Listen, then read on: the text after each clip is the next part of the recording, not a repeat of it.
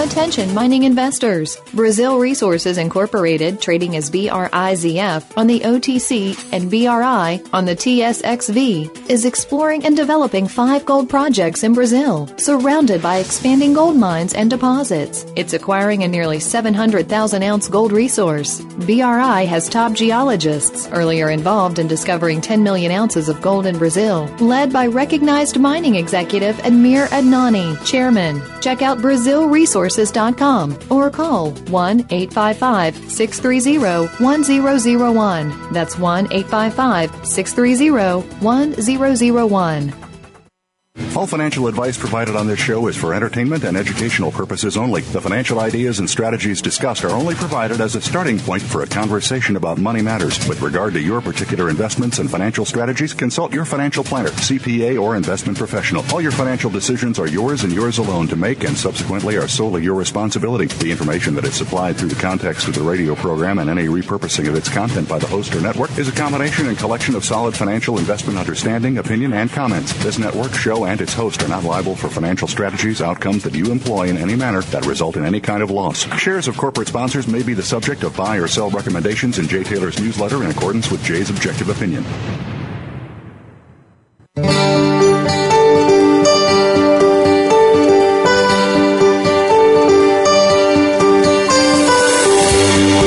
Welcome to Turning Hard Times into Good Times with your host, Jay Taylor. This hour will help investors fix issues and achieve personal gain. Now, here's your host, Jay Taylor. Welcome back to the second hour of Turning Hard Times into Good Times. I'm your host, Jay Taylor, and I want to thank each of you for listening, making this the #1 show on the Voice America Business Channel. Also want to thank our sponsors for the second hour of today for making the show economically viable. They are Timmins Gold, Bravada Gold Corp, Golden Arrow Resources, Miranda Gold, Sand Gold Corp, SGX Resources, and Uranium Energy Corp. Well, I'm really pleased to have with me once again Glenn Downs. Glenn is the Chief of Staff to U.S. Congressman Walter Jones. He's a 9-term Republican who represents coastal North Carolina, and he sits on the Armed Services and Financial Services Committee. Prior to joining Jones's staff, Glenn was a legislative assistant to U.S. Senator Faircloth, where he handled banking and financial service legislation as well as other budget and tax-related matters. Downs was formerly Chief of Staff to the Lieutenant Governor of North Carolina and a former Assistant Cabinet Secretary in the administration of North Carolina Governor Jim Martin. And prior to entering government and politics, he was a financial officer at BB&T, now one of the nation's largest financial holding companies, spanning most of the southeastern U.S. Glenn earned his bachelor's degree at the University of North Carolina at Wilmington, where he graduated magna cum laude and with honors in economics. And he holds a Master's of Economics degree from North Carolina State University. Welcome, Glenn. It's good to have you back on Turning Hard Times into Good Times. Well, thank you very much, Jay. It's great to be here. Really good. Now, you're sitting down there in Washington today, I believe. You're in the nation's capital, or are you at home? No, I'm right here in Washington in the belly of the beast. Oh, well, I think our prior guest, Mr. Bergman, would probably pretty much agree with you on that. For those of you for our listeners who may not be that familiar with Walter Jones, tell us a little bit about him. Where does he stand on issues like foreign policy, the Federal Reserve, fiscal policy, stuff like that? Well, thanks for asking. Walter Jones is a member of the House Republican Liberty Caucus, and as such, his views are not identical to Dr. Ron Paul's, but he's very similar. He actually was Dr. Ron Paul's vice chairman of the Domestic Monetary Policy Subcommittee when Dr. Paul was the committee chairman, and his views are sufficiently like Dr. Paul's that he was actually in this current Congress, which began back in January, was invited to leave the Financial Services Committee by our House Republican leadership, and in part, I think, because he just didn't go along with some of the leadership programs. But his position on is smaller government, constitutional government, and as such, he is very skeptical of a lot of these transnational agreements, transnational organizations, a lot of the foreign adventures. I think if there were to be any differences, Congressman Walter Jones is probably somewhat more socially conservative. I know Dr. Paul is personally a very conservative, socially conservative guy, but some of the public policy stances that Walter Jones has relates to social policy would line up a little more like some of the traditional conservative Republicans say than Dr. Paul. Okay, well, that's fair enough. It's about as close as you get to Ron Paul, probably, though, in the Congress. And you mentioned so these trade agreements. There's one that Curtis Ellis, who's a former producer for Lou Dobbs, he's been on this show to talk about something called the Trans-Pacific Alliance or something like that. Are you familiar with that? Something Obama? There's one called the Trans-Pacific Partnership that's in the middle of being negotiated right now, but these negotiations are being done in secret. And if you had someone on your show already talking about it, you probably heard more detail that I can give you. But they're negotiated in secret, and it would be in addition to there's a lot more involved than just a free trade and lowering trade barriers. There's all sorts of things in these agreements about what you can and cannot do, and these treaties end up supplanting and usurping our Constitution. Yeah, and the rights of American legislators to make laws. As I understand it, one of the things that Curtis told us is that foreign companies that would come into the U.S. would be exempt from certain EPA regulation, whereas the domestic companies would still be subject to that regulation. That was one thing, and he mentioned also in certain cases of commercial court cases and so forth would be heard by the 14-nation court or something rather than just American courts. So it's done in secret, though. That's what I don't get, Glenn. Why is that? Well, because if these agreements saw the light of day, they would not be able to pass democratic muster, small d democratic muster. Yeah. What happens with a lot of these agreements, like you see the agreement that put together the European Union, you were allowed to vote, and if you didn't vote the right way, meaning your country rejected it, they just kept re-voting until they got the outcome that they wanted. And, until you get it right. It's like passing a test. You keep failing, and they keep letting you take it again. Well, until they get the answer they want, and then no more tests. You never get to revisit it. This is some democracy we have, isn't it? Well, frankly, we're moving in the wrong direction on an awful lot of fronts, it seems to be these days. And our founding fathers, obviously, the people that listen to your show know more than most about these things already, obviously. But it's supposed to be 3 equal branches of government, lots of checks and balances, and the branch of government that's supposed to be first amongst the equals is the legislative branch. And the spending bills specifically are supposed to all begin, and those sorts of decisions all begin here in the House of Representatives. And they were very clear about why that was. It's because this is the branch of government that's most close to the people and it's most subject to immediate election. And what's happened over time is that more and more and more of these decisions are moving away from the legislative branch, so that to the point the branch that's supposed to be first amongst equals is a pretty far distant third at this point. And now you're finding these supranational, whether it's the Bank of International Settlements or the WTO or any number of other agreements that we're getting into, the United Nations based organizations where these decisions are being made at levels of above national governments and not subject to voter scrutiny or legislative oversight meaningful at all.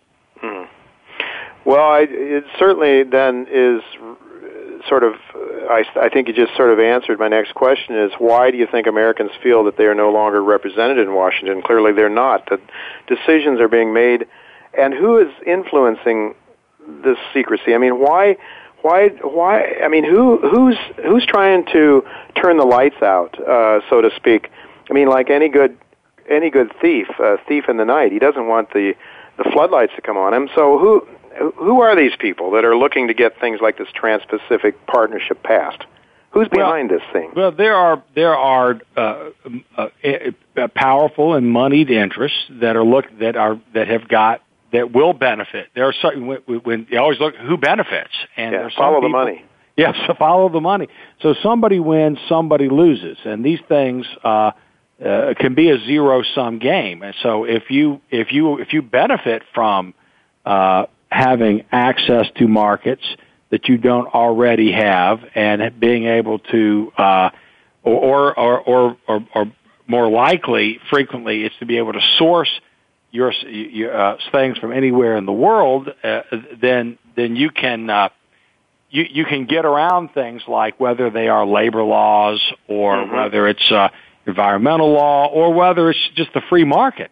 Right. You know, if you can have total access to, say, the United States market and source things anywhere you want, it kind of becomes a race to the bottom in many instances. So it's really problematic. What a liberal may do about this and what a conservative may do about it are two different things. But I think it's possible for liberals and conservatives, to use the vernacular of today, it's possible to agree on facts and presuppositions. And some of the facts and presuppositions are that real income in this country is dropping. The average working person is doing less well. And we have a demographic time bombs and debts and deficits that are that go out just as far as the eye can see. And unless we do something to make some very serious mid-course corrections very soon, then we'll be beyond points of no return in some of these instances. Yeah, well, certainly David Stockman, who we're going to have on this show in a couple of weeks, believes that's already the case, that we're too far gone, and let's hope not. But in any event, you have the demographics running against the budget too now, and so I want to talk to you a little bit about the budget if we have time. But sure. I'd like to, before we get to that, or maybe we should now. Let's just go into that right now. We have a demographics, and I'm an older guy. I'm retirement age now. I haven't retired yet because I don't see any reason to. But talk to us about this. I mean, John Williams, the economist Williams, has said that we are going to get to the point where 100% tax rate won't be sufficient to meet the budget needs of this country.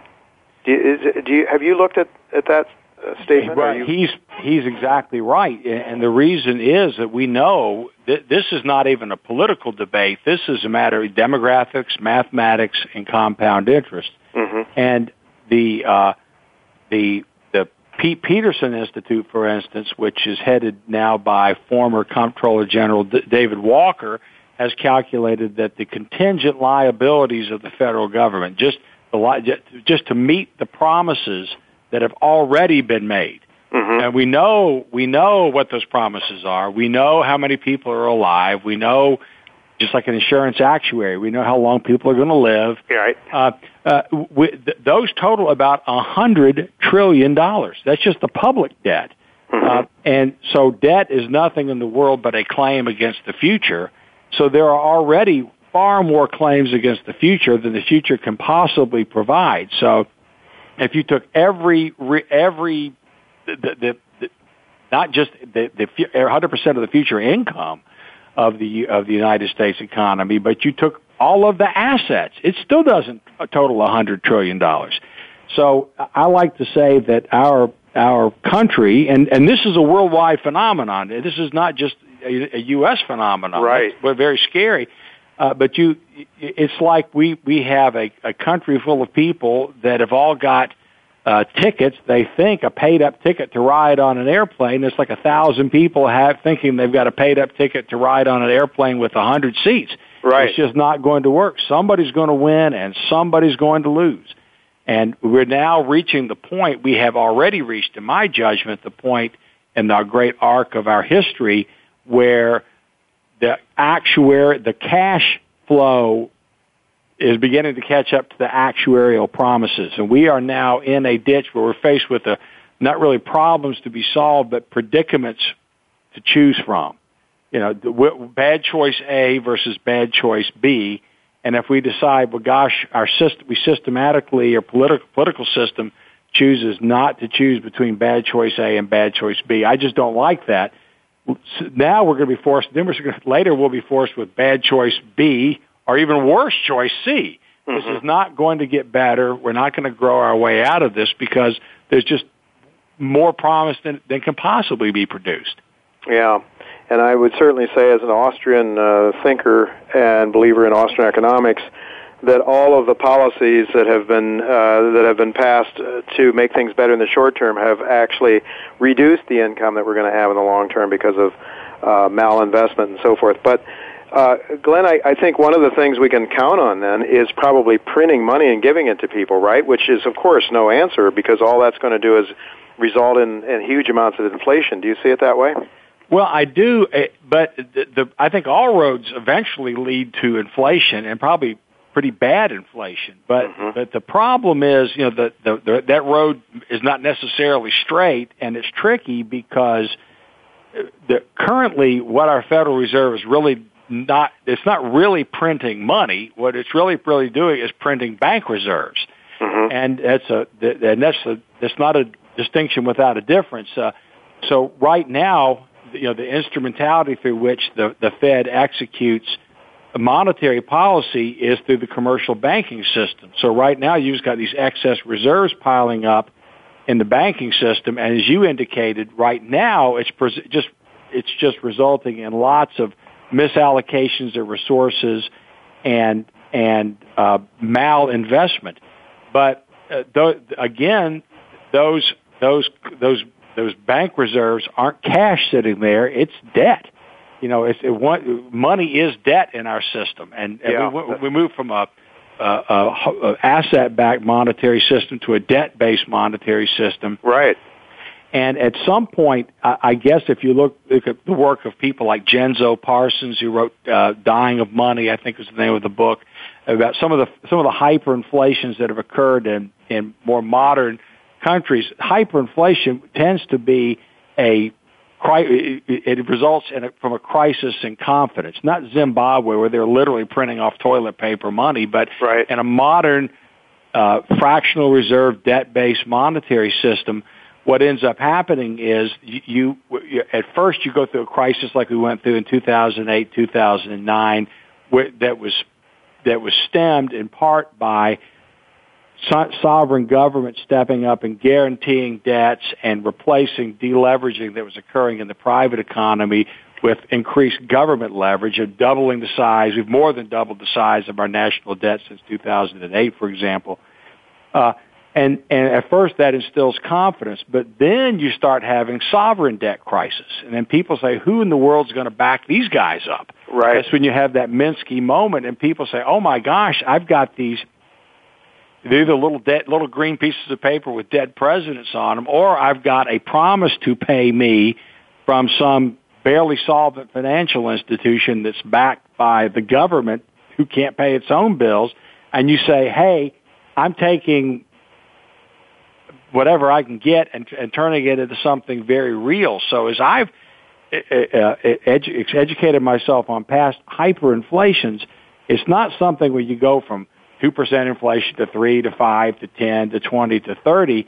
It can be tamped down for a long time. But then when it busts out, you have it's a crisis in confidence, and people want to trade promises for real things, and it happens fast, and it's nasty, and it's overwhelming, and I don't think people are really prepared for it. Oh, for sure not. But yeah, it's really true, Glenn. If you look at the charts of inflation in Germany, for example, and elsewhere, it's like a hockey stick. It just takes off. I mean, it's like people are confident, and all of a sudden they lose their confidence. And certainly there has to be some trepidation within the Fed right now, given the pullback now from foreigners in buying U.S. Treasuries. There has to be some concern, and you wonder to what extent the discussions that came out of the Fed and talking about tapering and winding down the QEs, and then very quickly when the markets sort of had a hissy fit, as David Stockman likes to say, out comes all these Fed Reserve chairmen or Federal Reserve officers saying, oh no, we didn't really mean it, we're going to keep printing. There must be some real serious concerns among the Keynesians these days. Do you think any of these Keynesians are waking up and saying, my gosh, maybe we were wrong? No. To be honest with you, no. I mean, what I've actually witnessed here amongst policymakers, whether it's legislative or I've had the chance to interact with regional Fed officials and officials from the from the Fed is they are often wrong, but they are never in doubt. And if what they think is going to work didn't work, that they want to do, what they want to do is to double down on that failed paradigm. Yeah, we just didn't hit. Our stimulus wasn't big enough, is what the problem was, or our monetary bazooka wasn't big enough. Right. Because I think it would require them to say, "Gosh, everything I ever thought was just wrong." Yeah. And that just seems to be a bridge too far for most people's minds. Yeah, they can't do it. They can't do it. Actually, you know, it is really true. We've had people in this show have talked about how the 30s were a failure, and they never questioned the policy during the 1930s for deficit spending and money printing. It was that we didn't do it well enough, we didn't execute it enough, and we need to do a lot more, so they doubled down, as you say. Well, anyway, Glenn, you mentioned in a note to me before we went on the air that there is a budget. There's an upcoming debate on the national debt ceiling now again. I mean, this is just something that comes over and over and over again, but you mentioned that we've already exceeded it, and the Treasury is taking extraordinary measures to fund government right now. Can you talk about that? Sure. That's probably the next great drama here in Congress, and that will probably occur right in early September, probably. Mm-hmm. And Congress has purposely put it off because they're going to be back in their districts over the course of August, and if they have to do a vote on the debt ceiling in advance of that, they'd have a lot of awfully tough questions to ask, or to answer rather, when they go back home. So they'd rather not do that, so let's put it off as long as we can. So we have already hit the debt ceiling once again, and then these extraordinary measures is what they do is they borrow against various trust funds, the retirement savings of federal workers, a lot of different things like that. And so you get so that you just run out of places to grab cash. And so that's going to be the next great battle. And the question is, will anything different be done that was done last time? Last time, you might remember that Harry Reid and Mitch McConnell and Vice President Joe Biden sat down and came up with some sort of a deal, and it extended the debt ceiling, and they had a few gimmicks, but nothing really got done on the spending side when it was the debt ceiling part of one of these crises.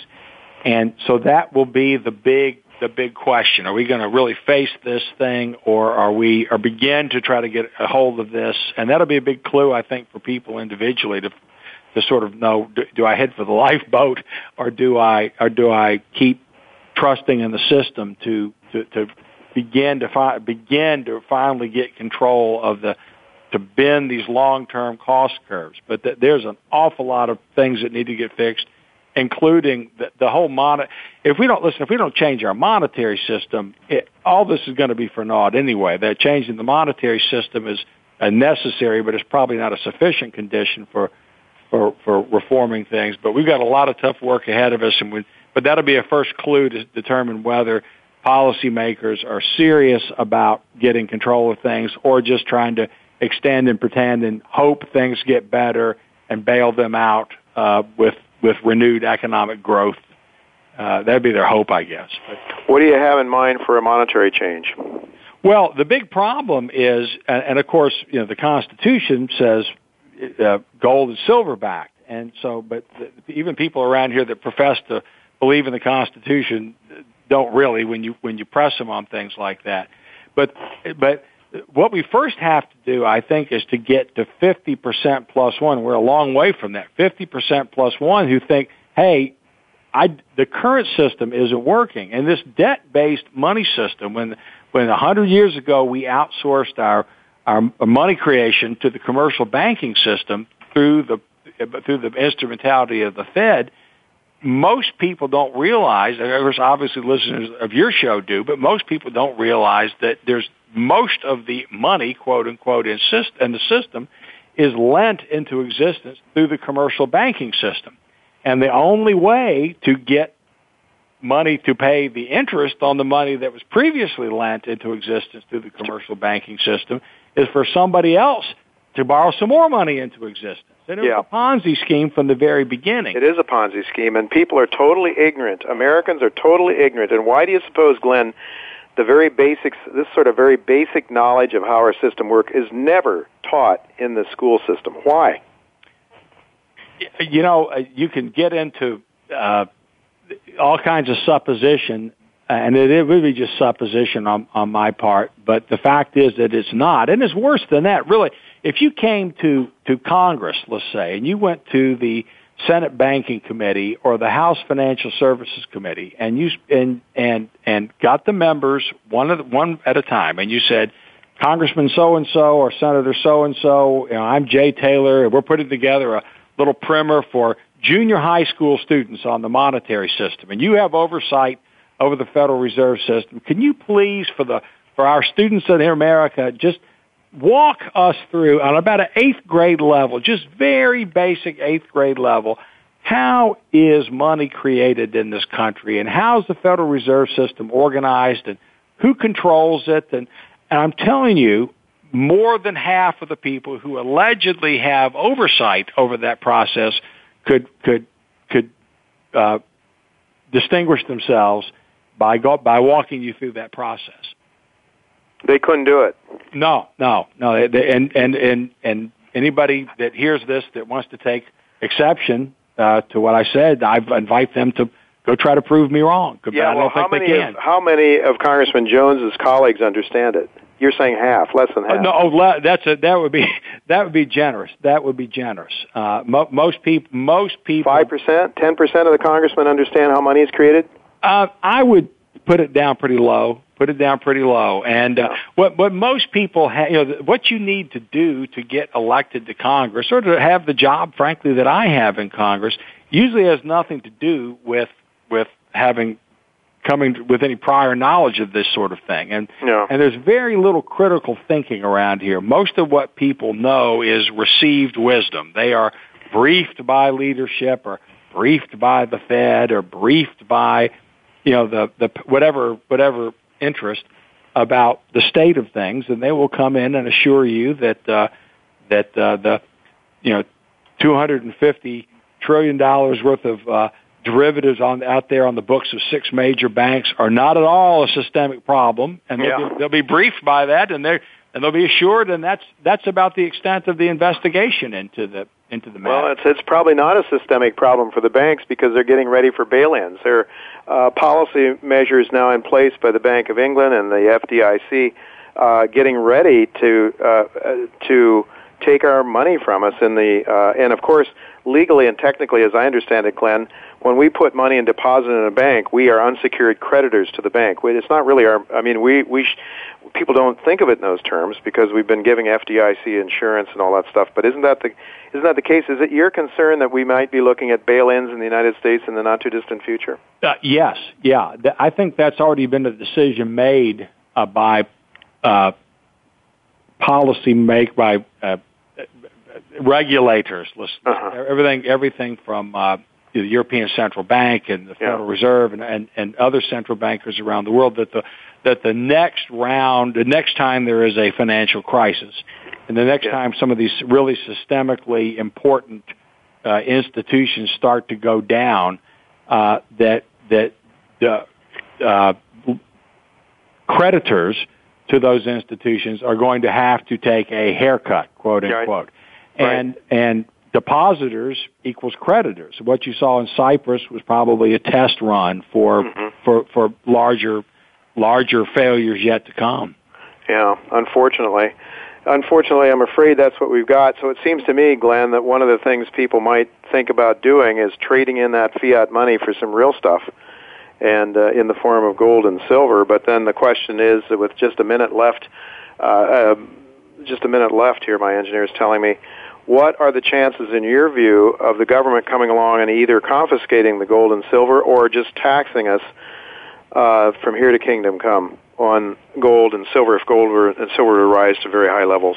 Well, I would imagine that government's pretty rapacious, so I would imagine they probably wouldn't try to do a rerun of the 1930s and just come confiscate it, but there are other ways to confiscate, more sophisticated 21st century ways of confiscating things, like confiscatory levels of taxation, and you try to turn gold, silver into like a medium of exchange. Unlike dollar bills, every time you exchange gold for something else, you're supposed to pay a tax on it, and so they can sort of tax your wealth away just through exchange if you use it as money. So you'll be faced with a lot of tough choices probably in the road ahead.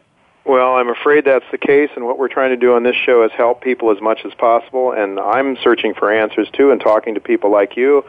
And our next guest, Brent Cook, who's going to be with us, who is another geologist. We talked to one earlier today, Mickey Falk, but Brent Cook will give us some ideas in terms of mining companies where we might put our money.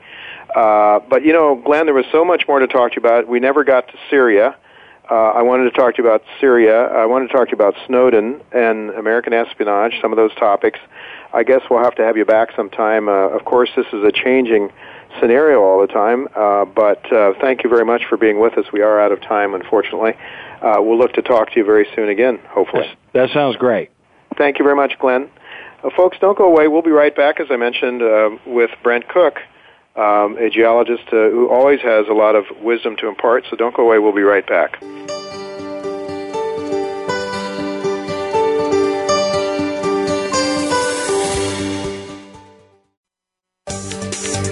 From the boardroom to you, Voice America Business Network. Windfall profits happen frequently in gold exploration stocks, but the risk of losses are also common. Miranda Gold enhances prospects of shareholder gains by combining the intellectual capital of geologists, mine finders Ken Cunningham and Joe Herbert with other people's hard dollars in search for elephant-sized gold deposits in politically safe places like Nevada and Colombia. That keeps shareholder dilution to a minimum, so when discoveries are made, major gains are possible. For more, go to mirandagold.com. Bravada Gold Corporation controls 18 exploration and development properties covering nearly 50 square miles in Nevada's well-known gold trends. Its flagship Wind Mountain Gold-Silver project is 100% owned and had an independent updated resource estimate and positive preliminary economic assessment in early 2012. This past September, Bravada signed an agreement with Argonaut Gold to further explore and develop Wind Mountain. For further information, please visit bravadagold.com. SandGold is an aggressive gold company operating in Manitoba, Canada, a top-ranked gold mining region. SandGold's most recent gold discovery, the Shoreline Basalt Mining Unit, is already in production at more than 75,000 ounces per year. And SandGold continues to pursue nearby targets within one of Manitoba's most prospective gold mining trends, the Rice Lake Gold Belt. Discover the potential at SandGold. Trading symbol is SGRCF on the OTCQX and SGR on the Toronto Exchange. Visit our website at www.sandgold.ca. Stocks, bonds, investment opportunities, financial news, and talk. We can help. Call us now toll-free, 866-472-5790. 866-472-5790. Voice America Business Network.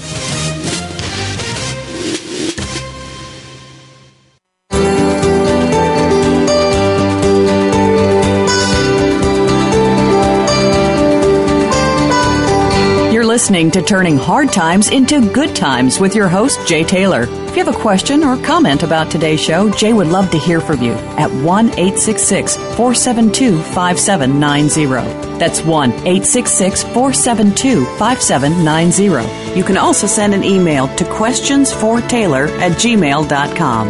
That's questions, the number 4, Taylor@gmail.com. Now, back to our program.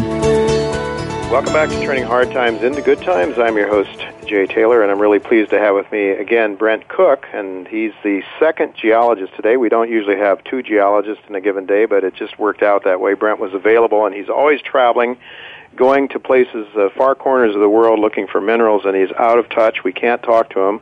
But today, I think this guy's had a vacation. He's telling me before we went on the air that he's down at the beach. He lives in San Diego, first of all, which makes me envious because San Diego has got to be one of the most beautiful places, the best climates anyway in the world, with almost no humidity and blue skies and water and lots of pretty girls with not very many clothes on at the beach, I suppose. You were out there surfing, is that right, Brent? Yeah, I have been for the past few days. Global warming doesn't seem to be affecting us too much at all. What was that? Global warming doesn't seem to be affecting us down here much at all. Oh, okay. So Perfect. you got me into this topic of global warming, Brent, and I've gotten myself into more trouble with that subject than anything else almost. I mean, I could almost talk about religion and politics, and it seems to be less threatening than the issue of global warming. You're still believing that there's a good chance it's human caused, right? Well, it's not a belief. It's just based on facts. And, yeah, we can go into a lot more detail elsewhere. But, yeah, that's what the facts point to. Yeah, we've had Naomi Ariskas. Thank you for introducing me to her. I think she has a whole lot of integrity. And between the two of you, I've sort of revisited this subject and have kept an open mind because certainly people of my ideological bent don't want to believe it. We don't want to have government having another reason to come in and pass more laws and all of that. And I don't think that you're necessarily in favor of governments overwhelming us either. You're pretty much a libertarian, as I understand it. But nonetheless, science is science and truth is truth, right? So, and I don't want to get into that today because we can probably have Naomi, and that's her area of expertise. Although you, as a scientist, I think, have a great deal of credibility, Brett. I think as much as anybody in this business. So, when in fact it was you're bringing this topic up, if it was just somebody else that had a political axe to grind, I probably wouldn't have listened. But thanks for helping us, and I think it is a topic that should be discussed, and I think this president that we have is probably going to push through some sort of carbon tax pretty soon, whether we like it or not. So, in any event, let's talk a little bit about the gold markets. Maybe you'd rather not. You'd rather get back on your surfboard. But gold markets have not done so well this year or last year. Oh, my goodness. We're in a 2-year bear market here, it seems, almost, for the gold shares. And even they headed down even before the gold price headed noticeably lower. Are we anywhere near the bottom? I know you're a geologist, and your focus is really on the fundamentals, on geological prospects for finding metals and so forth. But you can't but help have some sort of a sense or an opinion, or at least a hope or a feeling about where we're at now. We have been talking a lot about the market. As well as stocks specifically in my investment letter. Mm-hmm. And I do not think we're certainly not at a capitulation stage. Mm-hmm. And I think we are going to be bouncing along at this level and possibly lower for quite some time, meaning this year at least and probably into next year. And it's got more to do with the fundamental problems the mining industries face in terms of basically profitability, and they're not. Mm-hmm. And that's the big mistake that's been made, and that is why the stocks are doing so poorly in general, is that despite the rise in the gold price, profitability of these companies has really not gone up very much. Now, let me understand. What you're saying is you're talking about the mining shares specifically. What about the metals? Well, the metal prices have gone up fine, and they've come off a lot lately. Gold's down to, $1,250 or something now. Yeah. But what's happened is when gold went from, call it, $300 to $1,500, mm-hmm. most of the major mining companies went out, and their goal was to produce more gold. What that meant is their cost of production ran up, and the grade or the value of the gold in the ground on a per ton basis went down. Mm-hmm. So grades down, costs up means their margin really didn't increase that much. And right now, there's a number of ways of looking at how much it costs a company to mine an ounce of gold, but the industry standard, or what's becoming the industry standard, is all-in sustaining costs, on average, are in the $1,300 to $1,600 an ounce range. Wow. So they're underwater right now with current prices. They are if they intend to expand and continue their business. Mm-hmm. There's one other metric, the cash cost, which is basically how much it costs to produce that ounce of gold, excluding anything else. That'd be the cost, say, if you owned a store and everything in there you just sold at what you could get for it and didn't restock, resell, and you had buggy whips and rakes and computers in there. You're basically liquidating the business without building it back up. So unless they intend to increase their profitability and keep their mines going and replace the reserves or ounces they're producing, they're all going to go out of business, and then they can't really afford to do that. So it's a very interesting time. It is a very interesting time, but it would seem that, I believe you mentioned maybe the last time we talked or when I saw you at a conference, I don't remember when, your sense was that the average grades have almost half of what they were a while back, that the average grades that a lot of these big mining companies are putting through is something like a gram per ton as opposed to an average grade of 2 grams per ton a few years back. Is that right? Yeah, over the past, I think it's 7 years, the gold grades have dropped from an average of 2 to 1 gram a ton. Actually, they're a bit under a gram now. Really? Yeah. Yeah, and then the cap cost, what people have to realize is that when you process twice as much rock, you got to have twice as big facility. The cap costs go up enormously. Probably environmental issues become more of a concern in some cases. All kinds of things happen when you... I know that you have been... some people have called you high-grade Brent Cook, and that was at a time when some of the low-grade things seemed to be doing pretty well. I guess in a sense you're having the last laugh now. Well, it's not that funny, but I've always been more focused on margins, and grade is one way to look at that. But I can point to a deposit that grades 0.9 grams per ton that's way more profitable than a deposit that grades 30 grams a ton. So it's more about the margin of what it costs to produce that ounce. Every project is so different, and that's what people have to realize, and that's why you rely on people like Brent Cook to help you figure it out. Of course, Brent, you're a geologist and not a mining engineer, but it's clear enough. I mean, when you're going out and looking at a project, you're looking to try to figure out as early as possible whether this is economically viable. So I suppose sometimes you can eliminate a lot of stories just by saying, gosh, this thing is up in the Arctic Circle and there's no infrastructure and it's going to cost, you don't waste your time with it, right? Early on, a lot of times. Precisely. I would say half the companies I look at here at my desk, I can throw away right off the bat. And then when I go on tours and that again, I can throw, usually within half a day or a day on a project, I can tell whether it's worth investing in or not. And really that's what's driving my whole newsletter. What I'm doing is I'm looking for investments to put my money into. And that's what I talk about in the letter. So that's why the economics are ultimately so important.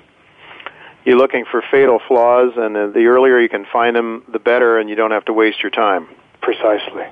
Now, silver, any hopes for silver? Could we see a bounce in silver and any silver projects? I mean, a lot of the same things apply for silver as for gold, I suppose. Yeah, I think so. I mean, the all-in costs of silver are, they're not making much money either. A few companies are, but not many. So they're in the same situation. And I imagine, I don't try and predict where the silver or gold price is going, but sure, they follow each other basically. Sure. And copper, any hopes there? I think we're going to see a slowdown in the copper price due to what's happening in China slowing down a bit. But ultimately, and this is really what I think is important to keep in mind, is that regardless of what happens in the next year or so, we are going to be, people on Earth are going to be consuming more metal than they're finding and developing. So bottom line, this sector, it's got to come back. And high margin deposits are going to be extremely valuable. And right now they're not being valued very high. So if you've got the patience, now is the time to at least start investing in these high margin, high quality deposits that the majors are going to buy.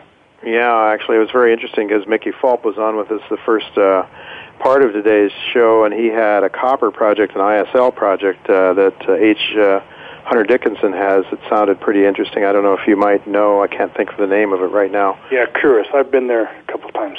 You like it? They've got some social issues that I hope that are silly, totally silly, and I hope they can work those out. Okay, and if they can, then you might like it. Yes.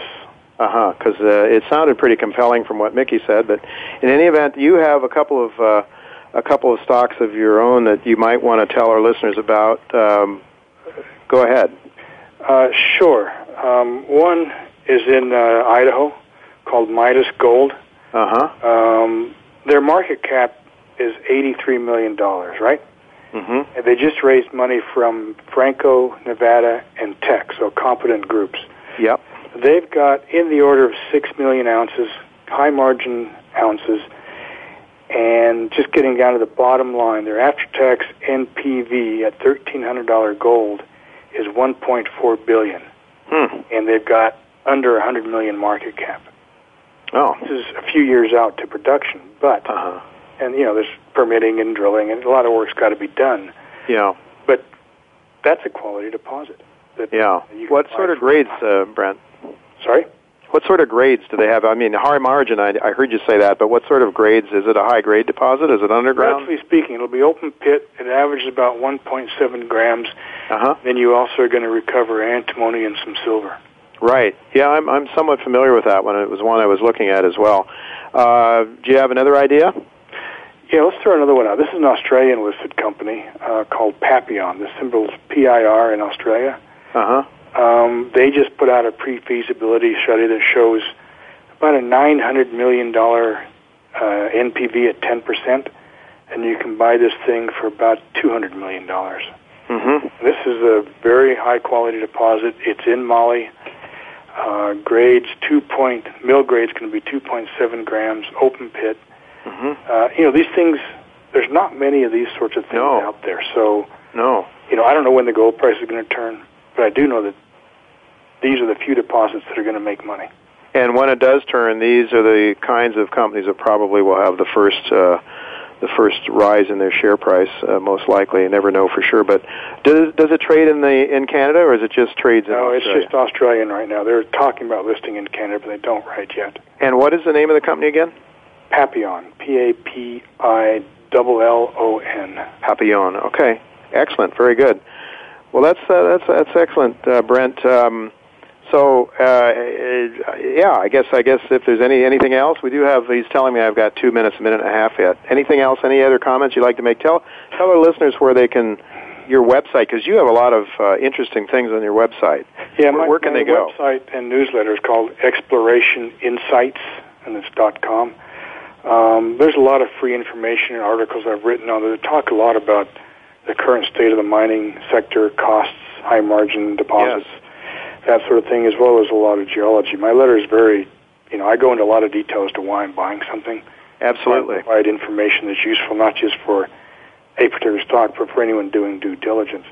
But I guess, bottom line, the way to make money in this sector is to buy low and sell high. Things are low. They could get lower, but ultimately, you've got to believe that mining companies are going to need to replace the metal they're producing, the reserves they're producing out right now, and that's the place to be. Yeah, I would say, tell our listeners that Brent Cook, when he likes something, it's sort of unusual, and because if companies get the endorsement of Brent Cook, it really means something, because Brent is a very hard grader when it comes to projects, I think.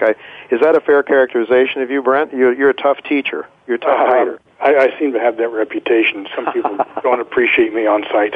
Well, I think they do. I think lots of companies that I talk to, they say, "Oh, can you get Brent Cook to come down here?" And I said, "Well, you might not want to waste your time," or his.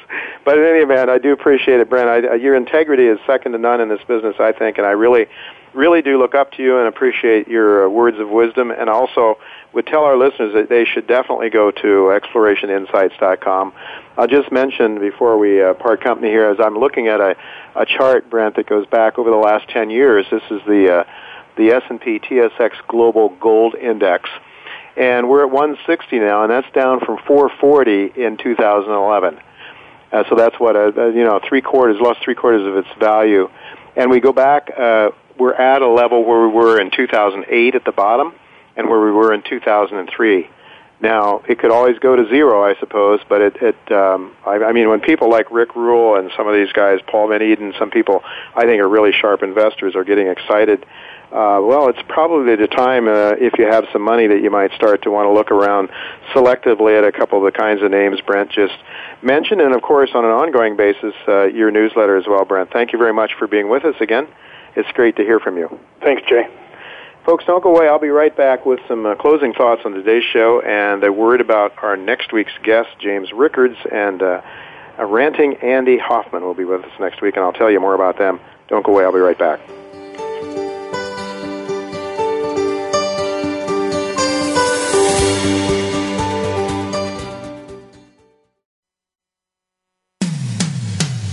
comes to business, you'll find the experts here. Voice America Business Network. Golden Arrow Resources on the TSX Exchange has recently made a new silver discovery and is presently drilling a 6,500-meter program on that discovery. A maiden resource calculation is expected to be released in April of this year.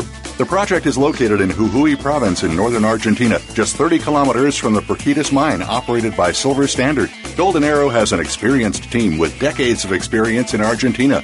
Golden Arrow offers shareholders exceptional leverage with an exciting new silver discovery. SGX Resources is an exploration gold company with multiple advanced exploration projects in the Timmins Gold Camp.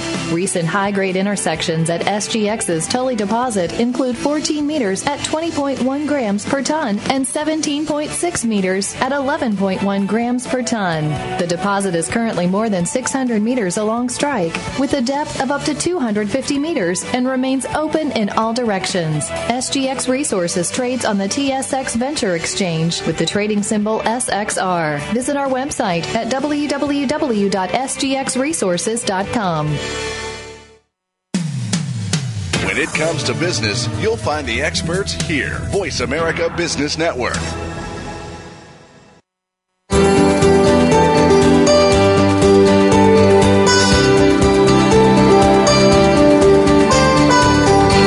Listening to Turning Hard Times into Good Times with your host, Jay Taylor. If you have a question or comment about today's show, Jay would love to hear from you at 1-866-472-5790. That's 1-866-472-5790. You can also send an email to questionsfortaylor@gmail.com.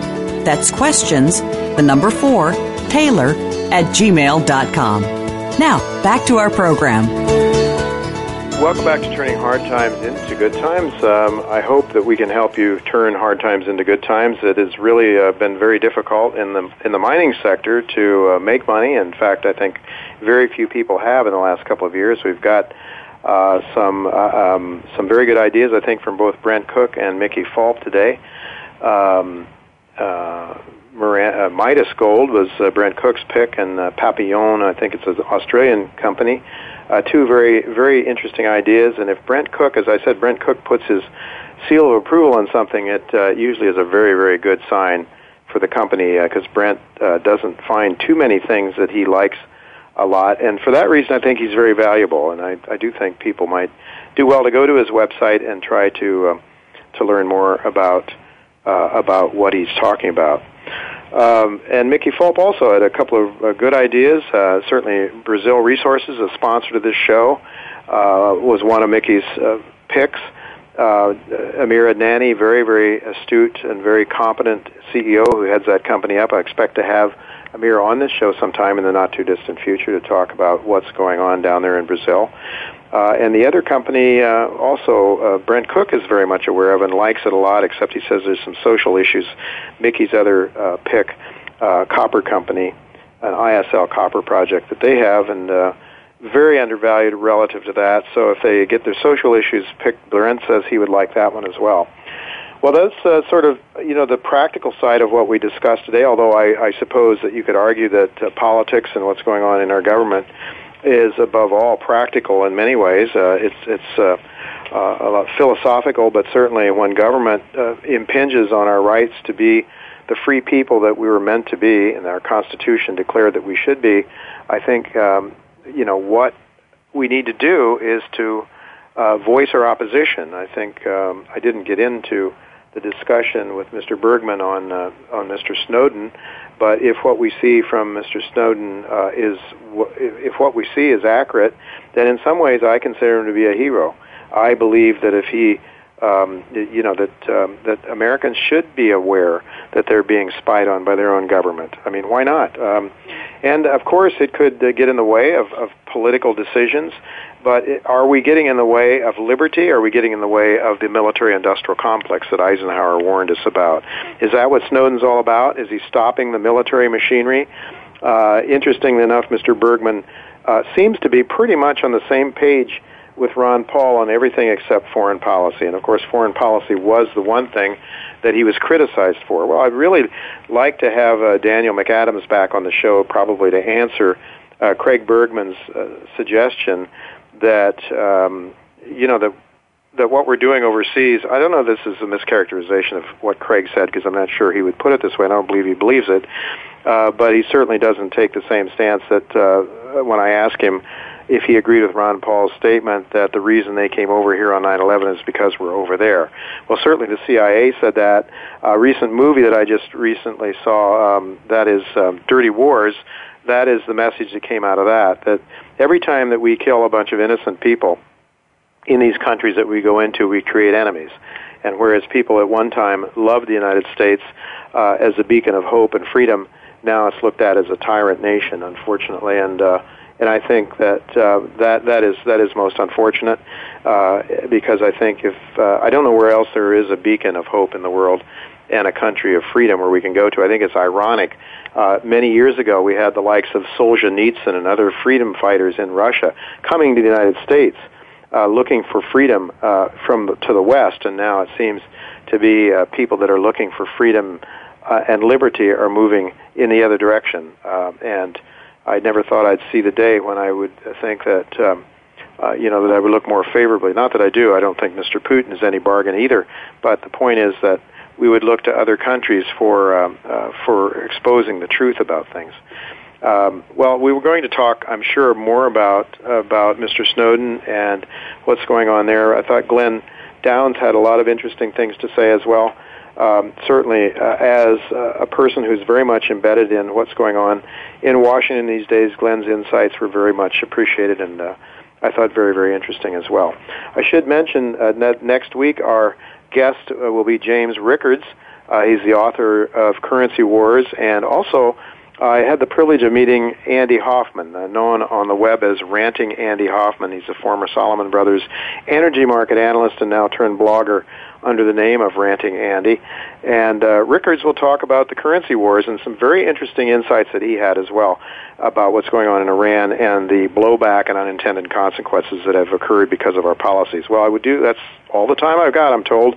So I want to thank Tacey Trump and Matt Widener at Voice America for making the show logistically possible. Thanks to each of you for listening. Until next week, goodbye and God's blessings to you.